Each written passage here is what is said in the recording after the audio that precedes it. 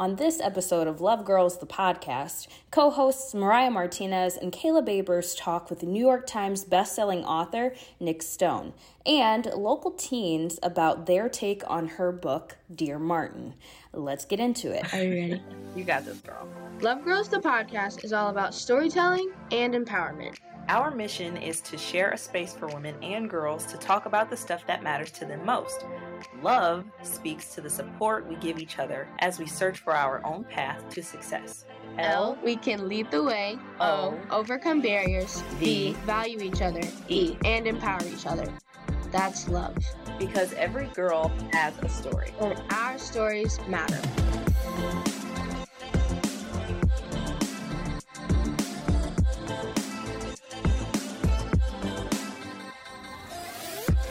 Hello, I'm Kayla Babers, host of Love Girls, the podcast. And I'm Mariah Martinez, co-host. Welcome back to Love Girls, the podcast. We have two special guests with us today. Hi, my name is Mariah Woods. I go to Rock Island High School. I'm 17 years old, and I like the color green.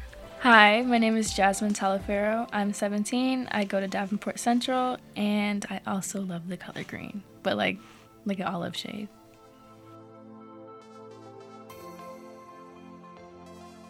Author Nick Stone recently made a visit to the Quad Cities. Nick Stone is a critically acclaimed author of young adult fiction whose work celebrates and uplifts diverse voices.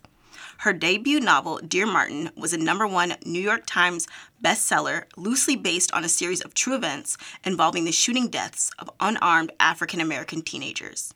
Its powerful sequel, Dear Justice, was chosen as an NPR Best Book of the Year. Stone is also the author of Odd One Out, Jackpot, Clean Getaway, and the Shuri novel series with Marvel Comics. She's an Atlanta native and graduate of Spelman College. Today we'll be discussing her book, Dear Martin. Dear Martin, published in 2017, is a novel about 17-year-old Justice who, after being racially profiled by a police officer, grapples with questions of police brutality and systematic racism. Nick Stone recently made a visit to the QC, stopping at Rock Island High School in Davenport West. Tell us about the visit and your impression of the author. When Nick Stone came to our school, I wasn't really expecting a funny, energetic author. I was expecting more of a down-to-earth, kind of boring, to be honest, author. She was very energetic and knows how to entertain the audience. I also think that she related, and she was able to relate herself to the newer generation, Gen Z. They seemed really impressed with what she had to say, and the audience seemed as if they were able to connect to what she was saying, even though they just had met her. For me, I wasn't really sure what to expect when I first went. I kind of went on a whim because we were going on a field trip to North, and I was like, okay, I'll just go meet this author. And they handed me Dear Martin before we got on the bus, so I just started getting into it. And, I wasn't expecting much. I kind of thought the same thing, it was just going to be this boring book meeting. But I got up and I met her as she was signing my book. And I was like, okay, this is cool lady. She's got green lipstick and sneakers on and the skirt with the t-shirt. I'm like, she seems like a cool lady. And the whole time I was listening to her talk, she just seemed like somebody that I needed to hear at the time. And she was very uplifting, but also down to earth and cool. She knew how to talk to people. And I think listening to her story and hearing about her books really inspired me. Cool. It's not too often that we actually get to meet the authors behind some of our favorite books. That's kind of like a once-in-a-lifetime opportunity. I know I was very young, and my mom took me to the Martin Luther King Center in Rock Island, and I got to meet Nikki Giovanni. I can't remember the title of the book, but something in regards to nappy hair. And my hair was nappy that day. And I just felt empowered seeing a little black girl on the cover and then me being there as well. So yeah, very neat. Mariah, you were there. What was your kind of experience with Nick Stone? Because you got to really dive in and interview her. Yes, so the Davenport Public Library invited me to host the Davenport West and Rock Island event, so I hung out with Nick all day. It was exactly what the ladies here said. She is so relatable. She's funny. She just really cares deeply about her readers and listens to their input and is not afraid to resend out a book even years later, a new copy, a new edition, if she feels like something isn't right. And she sticks hold to her character on who she is. It's funny because some really good questions came from the crowd. And she talks about like some of her biggest regrets, some of her funny characters. And the best moment is when she said that somebody who kind of screwed her over in high school, she wrote into one of her books. So she said, if you ever screw me over in life, you're going to be in one of my books. So that was something that made me laugh all day. While Nick Stone was in town, Mariah actually got the opportunity to talk one-on-one with herself, the author. Let's hear what she had to say. So my motivation was my own children. I am a mother I have 2 biological Black sons. I have 2 Black godchildren, Black male. I have 2 Black godsons. One is 17, one's 13. And I have almost 4 nephews. My sister-in-law is currently pregnant with her second little boy. So as a woman who is surrounded by Black boys, back when Trayvon Martin and Jordan Davis were killed in 2012, all I could think about was, what Black boys were dealing with and why. So that was kind of the impetus for Dear Martin. So the book refers to something called a Black man's curse, meaning that escaping racial profiling is impossible for Black men or essentially Black people. Ladies, do you believe this issue has improved since the Black Lives Matter movement? Do you feel we live in a world where Black men are cursed? I know I'm a millennial, so I'm a little older than you all, and I actually had this conversation with a male friend of mine, and he said that even though we are both Black, I will never be able to experience what it's like to be a Black man. And I kind of stepped back because I feel like we have this conversation with allies, but I've never had it as I'm talking to somebody essentially who is my own teammate. Saying Black men are cursed kind of reinforces this power that has kind of a hold on our people in general.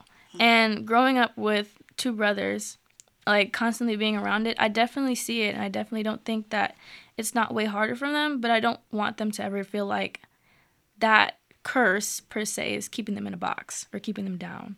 So I don't like to say that they have a curse, but I do think that life, I'll never be able to experience it through their shoes and never see it the same way. And I do worry for my brothers that way, but I want them to pursue anything they want to and go after what they want to. I do think that the Black men's curse has improved since the Black Lives Matter movement. And I say this because I see on a daily basis that it is impossible for Black men to do things without being racially profiled. I see it with my dad, I see it with my brother, I see it with my uncles. You can be innocent and walking the streets and still be racially profiled or pulled aside for doing nothing.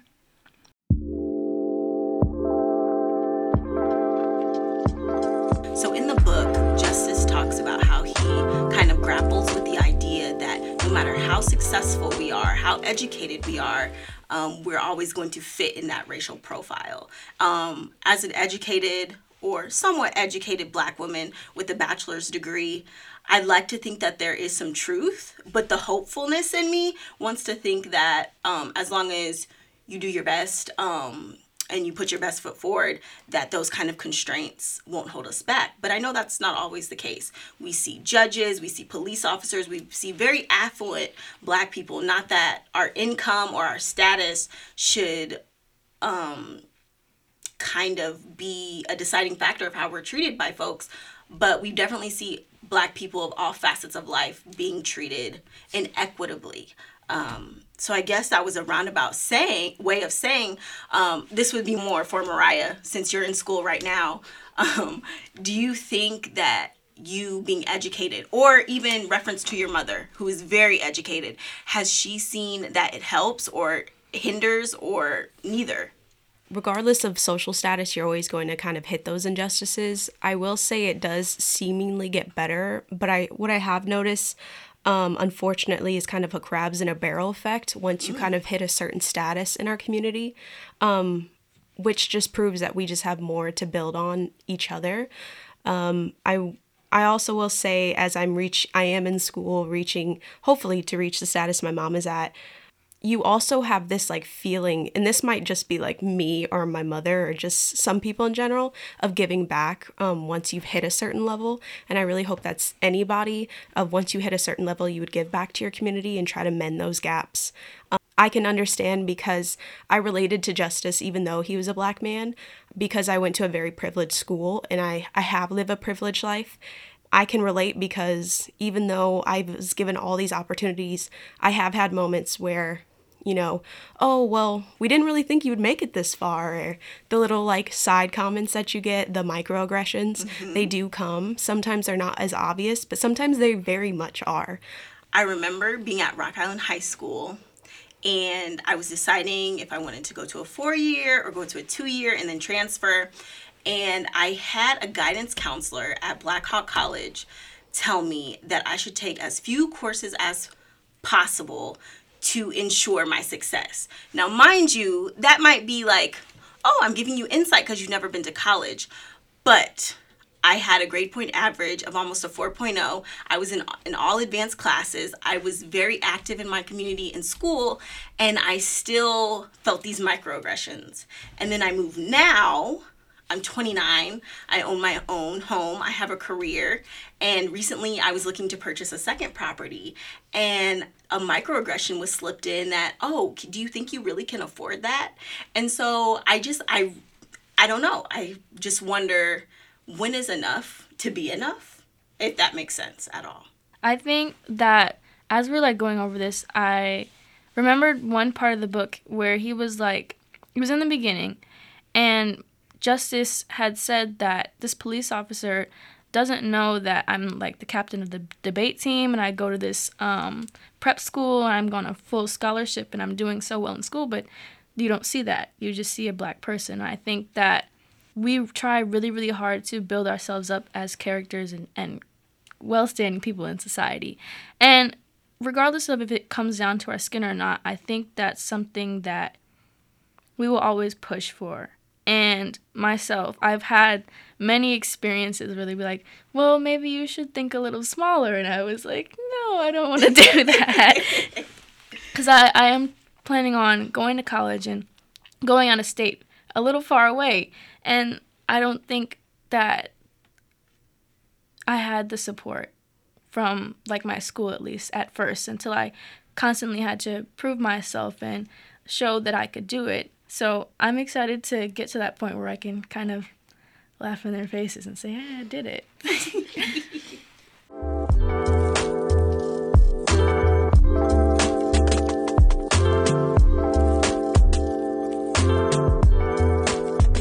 In the book, Justice writes letters to Dr. King, who he refers to as Martin.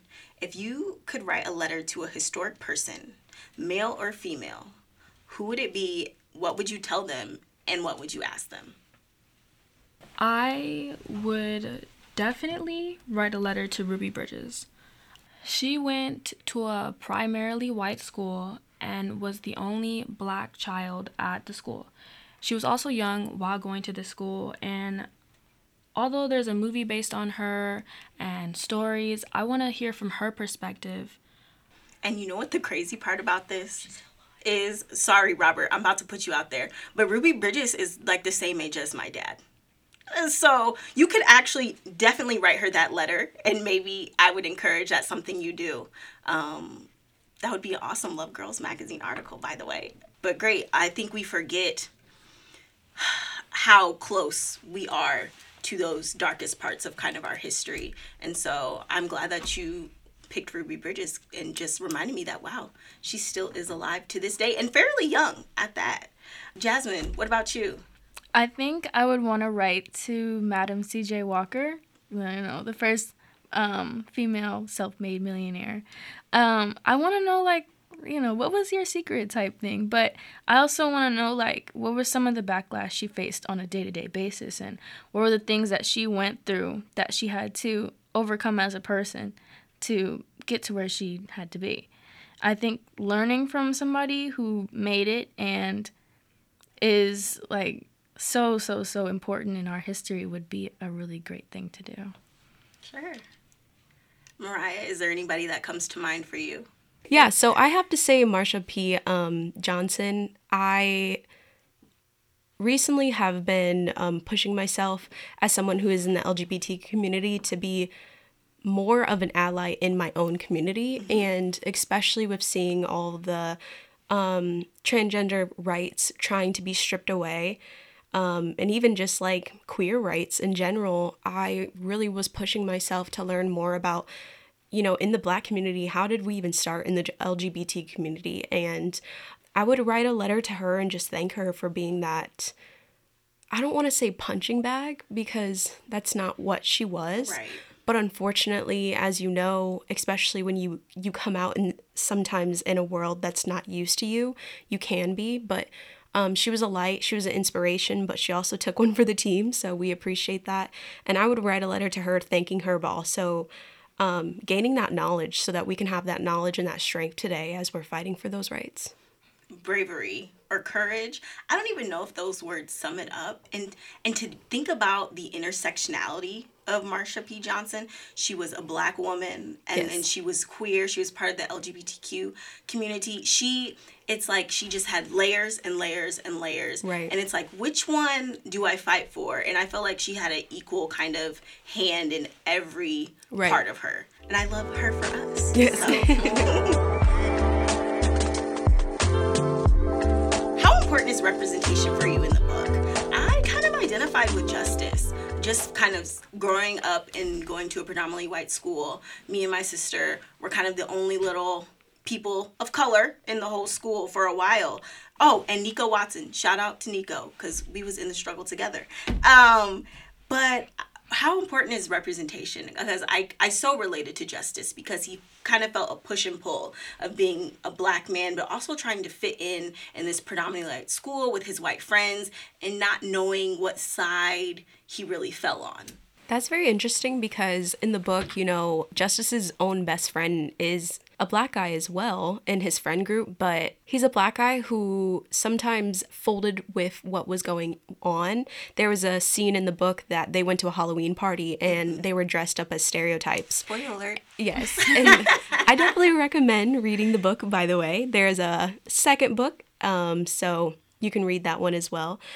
In Dear Martin and Dear Justice, there's moments where we've all thought like, oh, this might be a smart idea. Like, we're breaking down stereotypes. We're showing like exactly what Martin Luther King was talking about, like hand in hand, walking towards this dream. But the execution was very poor. As a people, and this goes back to the stereotypes, that we're not a monolith. Even from Black person to Black person, we have our own lived experiences. We have our own personalities, our own likes and dislikes. And it reminds me how detrimental stereotypes Right, the single story. Yes. Yeah. Because it's not one size fits all. And it's crazy that we get reduced to that so often. Have either one of you ever experienced kind of being placed in a box of what a young Black girl or even a young Black girl from Rock Island is in the Quad Cities? Actually, I wrote a paper on being a palatable Black woman in this community. Go off. And I love it. Like, writing it halfway, it's like, I'm trying to figure out how to put this message across without it sounding kind of ugly to my teacher, who is white. And I'm trying to figure out how to balance my personality and my personality with somebody else. And I feel like that kind of is a big thing that I did relate to in the book, is like Justice would be writing these things to Martin, asking him these questions that I struggle with finding the answer to myself. And I think that kind of representation matters. Yeah, a sense of community is essential. That's exactly what Love Girls magazine essentially became for me at a young age, was a sense of belonging and understanding. When Kayla was talking about like not putting in that box, I was joking in my head because I feel like Kayla and I are the definition of just like who we want to be as Black women. Say that. especially as I grew up older. I mean, I sometimes watch Kayla's Snapchat story and I'm like, yes, this is what I want to be, like, happily doing my own thing, supporting small businesses, like upping my craft. Like, that's who I feel like I am as a person. And I just, representation is huge in books because it continues to break down that, like, you can truly be whoever you want to be and just be proud of that. A word. And look at you spitting facts. Sorry. It's okay. And so it's exciting to see. And Nick Stone does that so wonderfully in her books. I mean, I've read, I think, 6 of her books so far. So she is one of those authors that I really resonated with quickly, especially as a person who's dyslexic. Sometimes I struggle with books. She's one of those, especially with like Tiffany D. Jackson, her books, especially when you see yourself in that book, you really can just like encase and engulf yourself because you relate to them. While I'm growing up in school, sometimes I'd look at these books like, oh yeah, right, like the one black character that died in the beginning, and they call him the N-word through the whole book. And I think that's important because even Nick, in the conversation, was talking about like why she started writing these, and she talked about how like the 3 only books that had black people in them when she was growing up reading died, were enslaved, or like, yeah, that was it. And so she wanted to change that narrative, and she truly did. What you just said about all the books reading growing up were engulfed by oppression. Do you find it hard to find books that have black people or black beings just being? And I love Nick Stone. I read The Hate U Give, and I think she is an excellent writer. But I also am always looking for a story of black women or black people where we aren't struggling, where we aren't suffering, where we're being loved and celebrated. And I just don't know if you guys had any recommendations, or have you ever thought about why all our stories are surrounded by oppression? Does it bother you? Does it not? Am I overthinker? What's your thoughts? I would say that it does bother me. I read on a daily basis. I usually shop at Target or Barnes & Nobles, and a lot of the books consist of races other than black women or black men. A lot of the books on my bookshelf also don't have a lot of black people in it, so it's very hard for me to find a good book with diversity and diverse characters in it. Well, for me, that question kind of hits hard because I just finished like reading / watching The Color Purple, and that was like, once I watched the movie, I was like, okay, this is kind of crazy. Like, I just watched a 2-3 hour movie of this woman getting abused the whole time. You know what? What's going on in here? And it was like, I understand how important it was to see how it was in that time and reflect on how it was for her. But at the same time, it was painful, like, watching a black woman get, like, thrown around by a black man and white people in the town, and seeing how poorly black women were treated in that town especially. And I think that getting to see a black woman thrive in a book is something that I have not came across in a minute. So, yeah, I'm still looking for some good books to read on that. I also feel like I have a lot of books that don't consist of black love. No, yeah, that's a great point to make, especially as I was just recently buying more books for the classroom, and one, it shocked me how many books just got recently banned again, or like the haters stay hating. I was like, oh great, can't get this from my classroom. I like to read audiobooks. I mean, listen to audiobooks. I like to read the Kindle. You know, any way to get that information sometimes can really be crazy how like fast we can get it. But just to really push this generation to seek out, go to your public libraries. They have an array of literature that, from, I mean, all the way from preschool all the way to college level, you can find anything in there that you'll find somebody who you can relate to. And I think it's essentially important because when I talked to Nick Stone, I was like, how do you feel about being one of the most banned authors in America? And she laughed about it, but when it got down to it, I mean, it's sad because somebody is simply uncomfortable by learning somebody else's life that you ban it. I think it's really important to have that representation. I mean, one of my favorite quotes is, you can't be who you can't see. And it really proves in the literature that we're reading now. Representation. It's so important in cultivating the next generation. With Love Girls magazine, we go to Madison Elementary School in Davenport, and I remember going in there and all these little black girls are there, and we had Kayla Shaw, shout out to my homie. She came in and she said, I am on TV. I talk about the news. I talk about things going on in the world.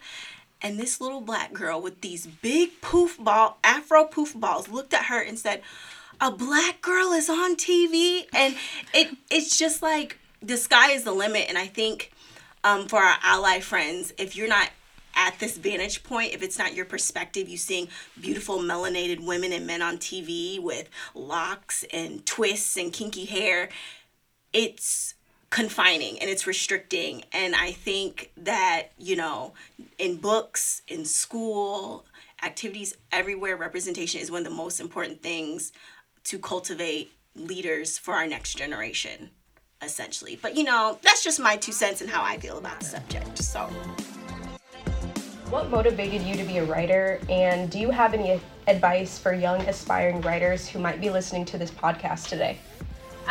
Well, not seeing books with people like me in them is initially what motivated me to be a writer. I wanted my children to have a different experience than I did growing up, and I wanted them to have access to books that have people that they recognize and feel they can emulate within the pages. So books that have black characters as heroes, basically. A lot of young writers are like, well, I don't want to read because I don't want it to influence my work. Okay, well, if you don't read, you're going to be a trash writer. It's like a person who plays professional sports but doesn't watch them. So you got to read. The second thing is to actually write. I know a lot of aspiring writers who were too afraid to put their fingertips to the keyboard or their pen to the page, whichever format you choose to write, because they're afraid of imperfection and afraid that they won't get it right or they won't do it perfectly the first time. And that's just not a good reason not to write. Mm-hmm. So actually writing is the second piece of advice. And then the third piece is to eavesdrop as frequently as possible and people watch. All stories are about people. Like even the ones about trucks and animals and anthropomorphized rocks and such things as that. Those are stories about humanity. They're used as allegory when it comes to what it means to be human and how we should interact with each other. So watching and listening to people will give you a lot of insight into what is good to go into a story. And last question, we like to always end the podcast giving our listeners an opportunity to follow along. How can people find you on social media? I am at Nick Stone on Instagram. And that's really the only place to find me because all of the other ones are a little scary.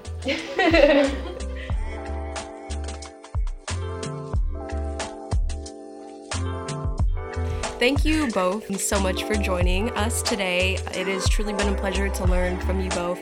I hope you really enjoyed the author tour, Davenport Library and Rock Island Library. Shout out to you guys for bringing diversity in literature to our community. Thank you for listening to Love Girls, the podcast. Stay connected with Love Girls at lovegirlsmagazine.com because every girl has a story and your story matters.